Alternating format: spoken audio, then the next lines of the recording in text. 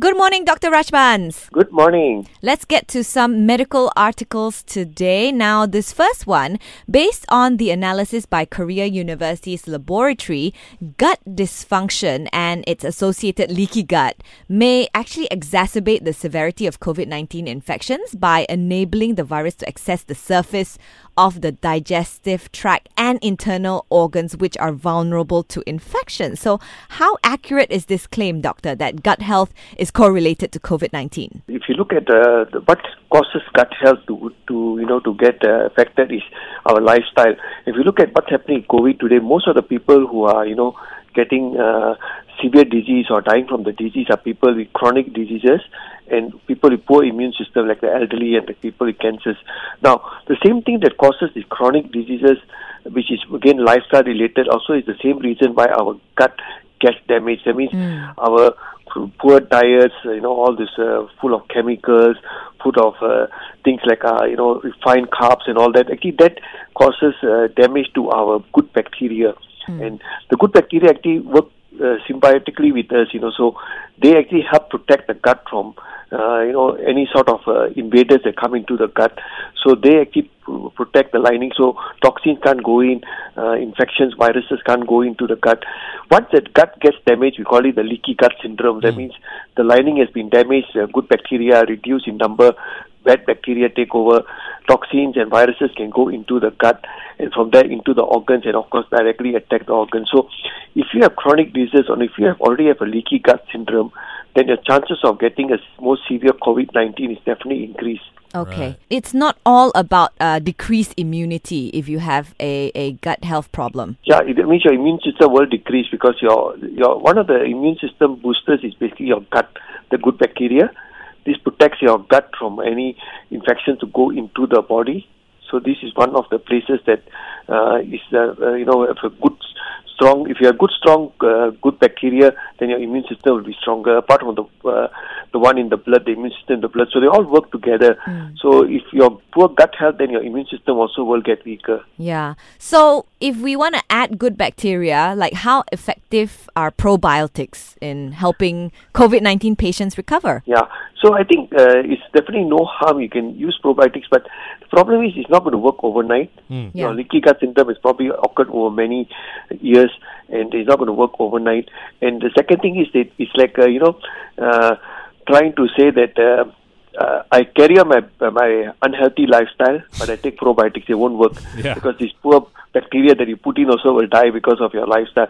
So first thing you do is change your lifestyle, and then you can add on probiotics to, because if you eat a good healthy diet with a lot of fruits and vegetables and fiber, these are prebiotics where the good bacteria grow. So you need to get into a good lifestyle, reduce your stress, get your exercise going, and then take probiotics so that hopefully the good bacteria will soon multiply and your leaky gut syndrome will get reduced or even improve or get better. Let's get to our second article, doctor. Now, there's this new test developed by Yale School of Medicine to help check if a mother will miscarry much sooner in the pregnancy. So usually it will take about a week or two for the test to come out, whether or not the mother will miscarry. But this time around, it's just a couple of hours. And according to this article, 15% of all pregnancies actually end in miscarriage. Why does a miscarriage happen, doctor? One of the things they used to say was that if you have a miscarriage, it was maybe because there was some deformity in the embryo, and it's a nature's way of just getting rid of that, embryo so that it doesn't grow into something that's more serious or what, So it's like you want to get a deformed baby coming out, so that's just like one of nature's way. Other reason probably is just genetics, that some people are genetically more prone for miscarriages, and of course the third thing is your lifestyle. So a very unhealthy lifestyle. Mothers who smoke, who take a lot of alcohol, have unhealthy lifestyle, actually more prone to miscarrying because they are probably that uterus is not healthy enough to carry the baby through the 9 months. So miscarriages can occur. Okay, but what can be done then to make our wombs stronger? Like what can we eat? What can we do? Again, I think it comes like if you look at when you look at a mother who is pregnant, or even before she gets pregnant, doctors advise you of a healthy lifestyle, eat healthy, do some exercise, to avoid all those toxins. And these are some of the things, take some supplements that will help the the mother and both the baby. So if you look at that, it's basically looking at, again, back to a healthier lifestyle. And there's no shortcut to that. I think if mothers want to get pregnant, they're not only going to be looking after their bodies, but also the baby, You have to make sure that you really go into a healthy lifestyle. So mothers who smoke, take alcohol, all these have to stop, because this will definitely help the growth of the baby, and this can actually lead to miscarriages. So it's very important that they start a healthy lifestyle months before they even get pregnant. I didn't know that there was a test that you can do to see whether or not you will miscarry. Yeah, first time I'm hearing of this, because we never used to do such a test. So I don't know whether this is available or it's just still part of research or something. So I think, but I don't know yet, especially in Malaysia. I'm not sure whether they can actually do a test. It'll be interesting to find out. That'd be good, if they can do a test, so at least people will know, or they can take more precautions if that mother is more prone to miscarry. Blue light exposure, it has become a hot topic due to the amount of time that we spend in front of a digital screen every single day. And recent research indicates that adults spend an average of more than 12 hours a day in front of our smartphones, our tablets, our TVs, and computers. And that doesn't include usage during the MCO, okay? So, doctor, the question here is, how can exposing yourself to too much blue light be harmful to your health? I think we're still not sure the long-term effects of all these, because it's actually all these are very new in the world, only last maybe 20, 30 years. But one thing we know definitely, blue light, especially at night, definitely affects your sleep. That's why day and night, and our ancestors, when the night comes, the body actually starts preparing for sleep. And one of the things is it releases melatonin 4 hours before you fall asleep, actually. And that's preparing you for sleep. And the active hormones, things like serotonin and other chemicals, start going down, so that, your body sort of starts relaxing, so that you're going to prepare for sleep and a good night's sleep. Now, that is because dark is coming, sky is getting darker and everything is getting... But once we got all these gadgets and all these lights, it sort of made everything go haywire. And using things at night, especially, at night, the computer, your smartphones, your television, it actually sort of confuses the brain that, is it day or night? Should I release melatonin or should I not release melatonin? Should my serotonin still stay high? So I think one of the things that we know is it definitely affects sleep. Blue light occurs naturally in sunlight? Actually, I'm not really sure. I don't think so. It's just the brain getting tricked that you are having is still daylight. Okay, all right. Any light is still like trick to the brain that, you're not dark, it's still daylight. I see. And I think that's where the confusion occurs for our brain and all the chemicals that we release. So it's definitely known to affect sleep. Okay. That's why they advise you not to try to use your smartphone or watch television in the room just before you sleep. Try to take it off at least 1 hour or half an hour before you sleep. Just off everything and try to relax. So let the body plan for its sleep. Because poor sleep is definitely bad for health. Yeah. So that's one of the things that we are listing. So I think that's one thing we definitely know, that blue lights can affect our sleep, and that's something that we have to be careful. Other long-term effects, I'm not sure. Probably later we will know, but right now I think this is the main concern about lights and sleep. Okay. So there are a lot of these blue light glasses or blue light filters for sale in the market now. Do you think they will work, doctor, to filter out the blue lights? Not really sure, because all these again are so new, and sometimes I don't know whether it's just a marketing gimmick. It's just like telling that, okay, I don't have to have a healthy lifestyle, but I can take some supplements and I'll be okay. Right, okay. So I think it's still, instead of using filters, I think you just have to cut down especially when you're going to bed at night, cut off these gadgets, at least 1 hour before you go to sleep. Now, touted by makers as a healthy alternative to traditional nicotine cigarettes, new research indicates the chemicals that are found in e-cigarettes actually disrupt the gut barrier and trigger inflammation in the body, potentially leading to a variety of health concerns. Now, doctor, do you know what kind of chemicals are in cigarettes that can cause gut inflammation? I am not actually sure but I think there are many chemicals. Each time there seem to be different ones that they're using. Some even turn out to be toxic.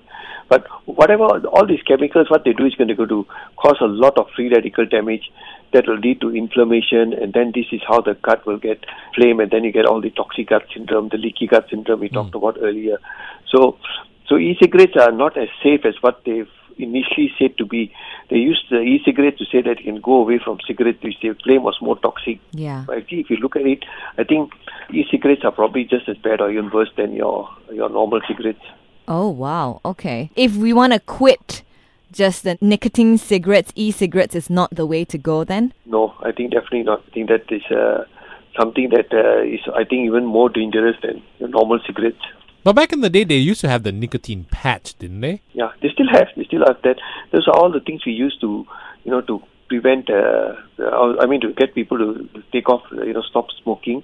So we still have nicotine patches, nicotine gums, some of the things we use to, wean off people, because actually the withdrawal is more from the nicotine than the other chemicals. So some people stop smoking, they use nicotine to just get the nicotine effect and slowly get off the cigarettes.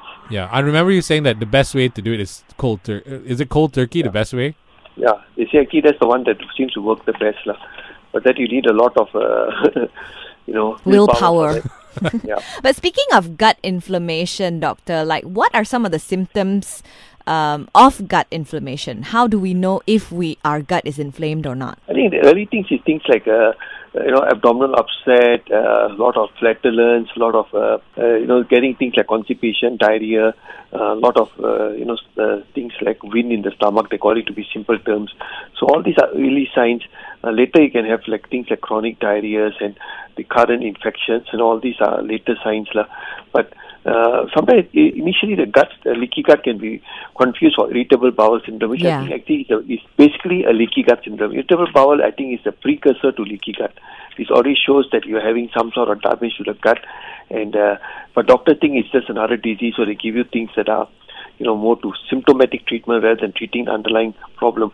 So when people come to me with IBS or irritable bowel, I actually tell them start high-dose probiotics, and a lot of them actually recover, change their lifestyle, and then use high-dose probiotics, and a lot of them actually get better instead of taking all the symptomatic treatment. Now, January is Cervical Cancer Awareness Month, so let's learn more about this cancer. Now, doctor, there's a lot of stigma surrounding cervical cancer because a lot of people believe that it is caused by having multiple partners. How true is this? Yeah, I mean, that is the main risk factor for cervical cancer is having multiple partners, Apart from other things like poor immune system or even smoking, they say is another risk factor. But smoking is a risk factor for almost every cancer. Mm-hmm. But for cervical cancer, it's definitely multiple partners. That is the main risk factor for cervical cancer. Okay, so what are some of the signs and symptoms of cervical cancer? Foul-smelling discharge, having bleeding before even menstruation or during sexual activity, and pain. So these are the main symptoms that you get: pain, bleeding, and discharge. Okay. Most of these cervical cancers are caused by HPV, human papilloma virus. Is that true? Mm-hmm. Yeah, that's what the main cause. That's why they talk of the vaccine for the virus to prevent, getting rid of cervical cancer. And I read somewhere that we should actually start the HPV jab on girls as young as 9 years old. Is that recommended? Why? I don't know. I am a bit confused on this whole HPV virus vaccine. I mean, of course, there are certain vaccines that I think are very important. Right now with the COVID, I think COVID is going to be one vaccine that in the end we got no choice but to take. But something like HPV virus, I don't know. I myself, at 9 years of age, are we saying that our daughters or whatever are sexually active, right? Yeah. Active. So I think certain cultures in the world, maybe this is true. They may have, if you look at some of the movies, you can see teenagers already getting. But I think the Asian culture, I don't know how true this is. Because most of the Asian culture, they are quite strict, families who have got a lot of ethics and morals. And I don't think so the girls in this part of the world are going to be into that sort of lifestyle. Yeah. So I don't know. I don't know whether you should start at 9 or even start in the teenage years. But I think it's just something that you have to discuss with a doctor and see whether it's something appropriate to give your child. Actually, doctor, if you don't mind me asking, obviously men don't have a cervix, right? But this HP virus, are men susceptible to it? No, because we won't. It's more of a cervical cancer thing. We can have HP virus, but most time it's asymptomatic for men. You might have some discharge or sometimes some pain, but otherwise most time it's nothing. Because it stays chronic. Most of the virus, if you've got a good immune system, the body will get rid of it. some people, the virus stays chronic, and that's when they get cervical cancer. Oh, and then the men can actually pass it over to the women as well, right? That's how they pass it, and because they are asymptomatic, so they don't know.